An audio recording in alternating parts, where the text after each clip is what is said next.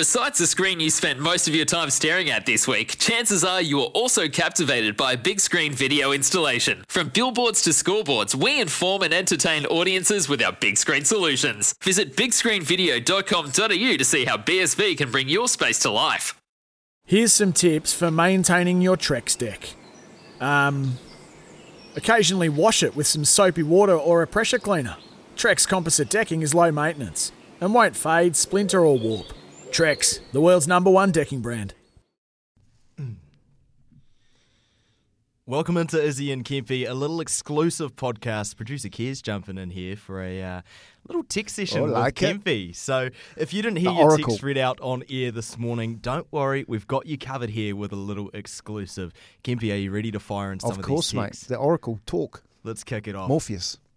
Morning, lads. Here's a thought for you. This was after we talked about Geordie Barrett potentially moving into the midfield. Morning, lads. Here's a thought for you. What about Caleb Clark in at 12? That's from Cameron in Invercargill. Yeah, Cameron, go back to sleep. Caleb wouldn't last in 12, so it's. I think you can't take away your best strike weapon out there on the left edge. I think Caleb will get better as he gets more games under his belt. So, nice thought. I guess what you're trying to say is that our midfield isn't firing. I agree with you. Bang on. There you go, Cameron. Hope you're happy with that one.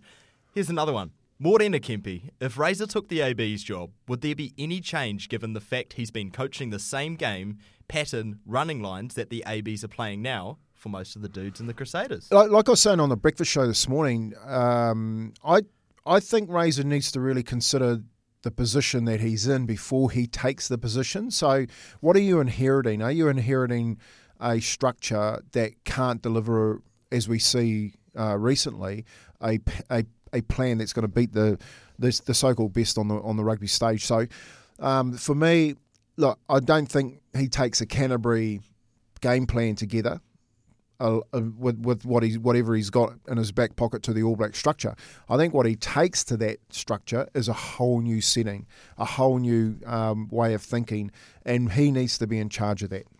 Bam. I think you may have answered this one, but I'm still going to ask it anyway. This one's from Craig. Kempy, what is the answer for a coach then? Foster will go, but Razor is the man who deserves a crack. Who will take on the ABs for a one-year gig, knowing even if they win a World Cup, they lose their job?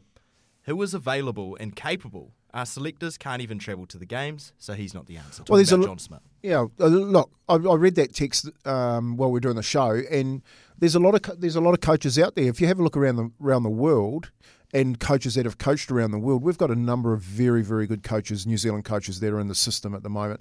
And, of course, here in New Zealand with Razor Robertson. So I think what really needs to happen before you decide that is to really sort out the whole essence of what that All Blacks team needs. Currently, by sacking Fozzie and bringing in one coach to replace him isn't going to really change the structure. I think it needs to be structurally thought out, and that whole strategy around employing a whole new team to take the All Blacks forward needs to be put in place. To be honest, Kez, I can't see it happening before the World Cup. Nah, well, I think you just might have put this one from Gig back to bed. Let's be honest with NZ Rugby at the moment. There's no guarantees Razor will be the next coach. In fact, I bet he won't be.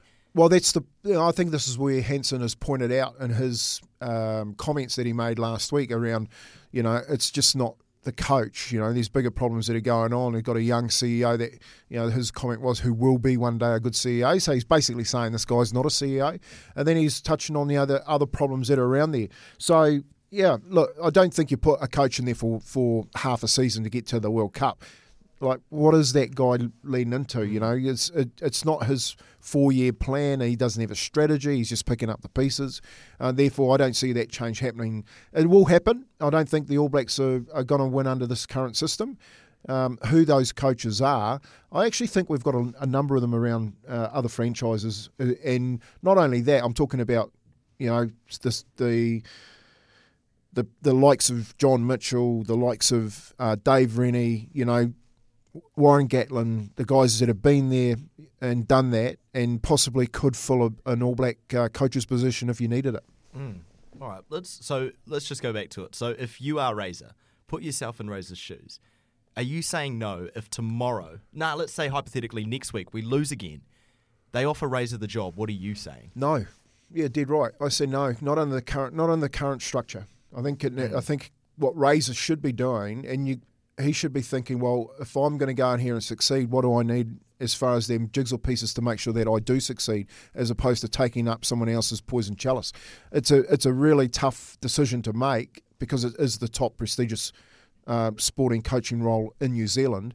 But I think given the context, he needs to be really smart about that decision. Do you think, this is a text in from Kez here, just getting ahead of myself. So do you think, hypothetically, if Razor did take the job and lead into the World Cup, we underperform at the World Cup, do you think the public and New Zealand in a whole would be a bit more accepting of that, just because, like you've said, he hasn't had that 4 years to put his team on plan, his structures, his ideology and all that?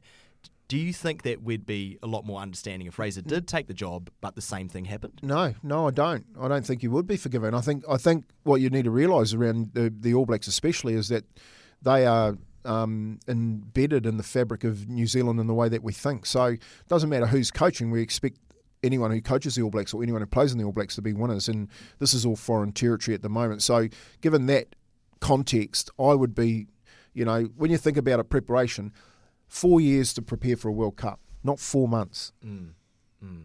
Kevy, switching track now onto another one from Nick P here. I thought you'd like this one because, obviously our boy Burton in the NRL, he's the king of the high bomb. Yeah. He's the king of the high bomb. We're going to see how the Warriors do against their high bomb. But here's one from Nick P. Guys, why don't we get some AFL guys or Burton to sort the high ball? Is that a no-brainer? Because obviously we had Izzy Dag on this morning, 66 Test All Black. What a pleasure to have him join us. And he said that we really need to win the game in the year. So if we win the game in the year, that's going to give us a better chance to take on South Africa because that's their strength. What do you think about that? Because I know you talked about this morning potentially getting in a leaguey to help with the defence. But what if we get maybe even Izzy Dag, an AFL player, or Berto in to help the All Blacks with that high ball? Yeah, but you do.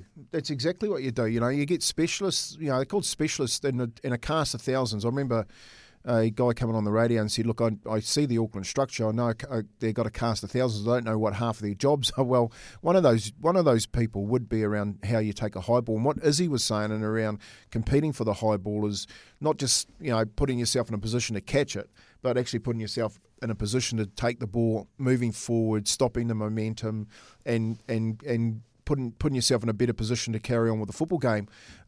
Look, specialist trainers, Kez, across the board, whether it be catching a high ball, defensive trainers, I think are two areas which they could benefit at the moment. But when you're talking about Razor taking over as coaching, that would be in part of my strategy. When I'm putting this together, do I have those people to carry out the areas that I need to fix? So bringing the outsiders in. 100%. Well, so but my biggest problem that I see that the All Blacks have, especially around off the back fence, was all about defensive coaches, is that they think that they have the answers to these rugby league coaches around the world, when all of these nations that are above us who have employed rugby league defensive coaches to stop your attack from being so lethal. They've done it to the All Blacks, except the All Blacks are sitting there going, no, but we've got the answer. You haven't got the answer. Kempy, let's wrap it up here. I just wanted to leave this one till last. Obviously, we all heard Ian Foster's comments where Izzy said, "Are you even watching the game, mate?" Where he said this is potentially our best performance of the year. Boys, no coach in history ever says they were the wrong person for the job. Some quit, some are pushed, and some, regardless of the result, battle out their contracts. No player admits they were wrong. No player admits they were the wrong player for selection. No jockey ever admits they rode a bad race. It's human nature.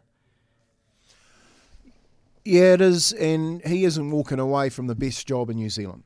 No matter what you say or how much pressure you got put on, they should have enough support around Fozzie to get in there to make sure that, I guess when his time's up, he'll go under his own steam. And if he doesn't go under his own steam, then he's going to be pushed.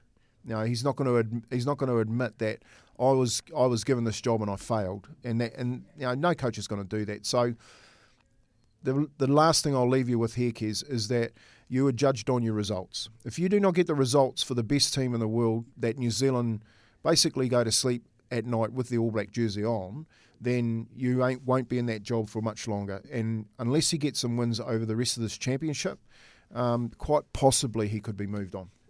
Fantastic. Let's do it. That's it. Unless you want to answer this. Throw it at me, brother. A little more of a personal one just coming off the back of that text. And we can end the podcast here if you want, Kempy, or I can keep it rolling. We don't have to answer this. When you were the coach of the Warriors, obviously you were under quite a lot of pressure nearing the end there. Record wasn't the best, I'll say that. Was that something that you experienced? Oh, no, not at all. Not even as a player. You got yourself in a position where when you're a player, it was just down to form. You were either picked in that spot or you weren't, and you battled your way back into the team. With a coaching experience that I went to, it was just really tough. It was a really, really hard thing to do. Anyway, we just got told to We wrap just it got up. a text that Kempy is about to get towed. So this has been a Wicked exclusive. Thank you so much for taking time out of your busy morning there, Kempy, to come and join us on the Izzy and Kempy exclusive podcast. I've been producer Kez. These have been your texts. Keep texting them in, 8833, the Timber Bedpost text machine, right throughout the day. McCarty, Staffy, Kirsten Beef, they'll answer them all for you. It's a mad Monday, isn't it, Kempy? Thank you so much. When making the double chicken deluxe at Macca's, we wanted to improve on the perfect combo of tender Aussie chicken with cheese, tomato and aioli. So, we doubled it. Chicken and Macca's, together and loving it. Ba-da-ba-ba-ba. Available after 10:30 a.m. for a limited time only.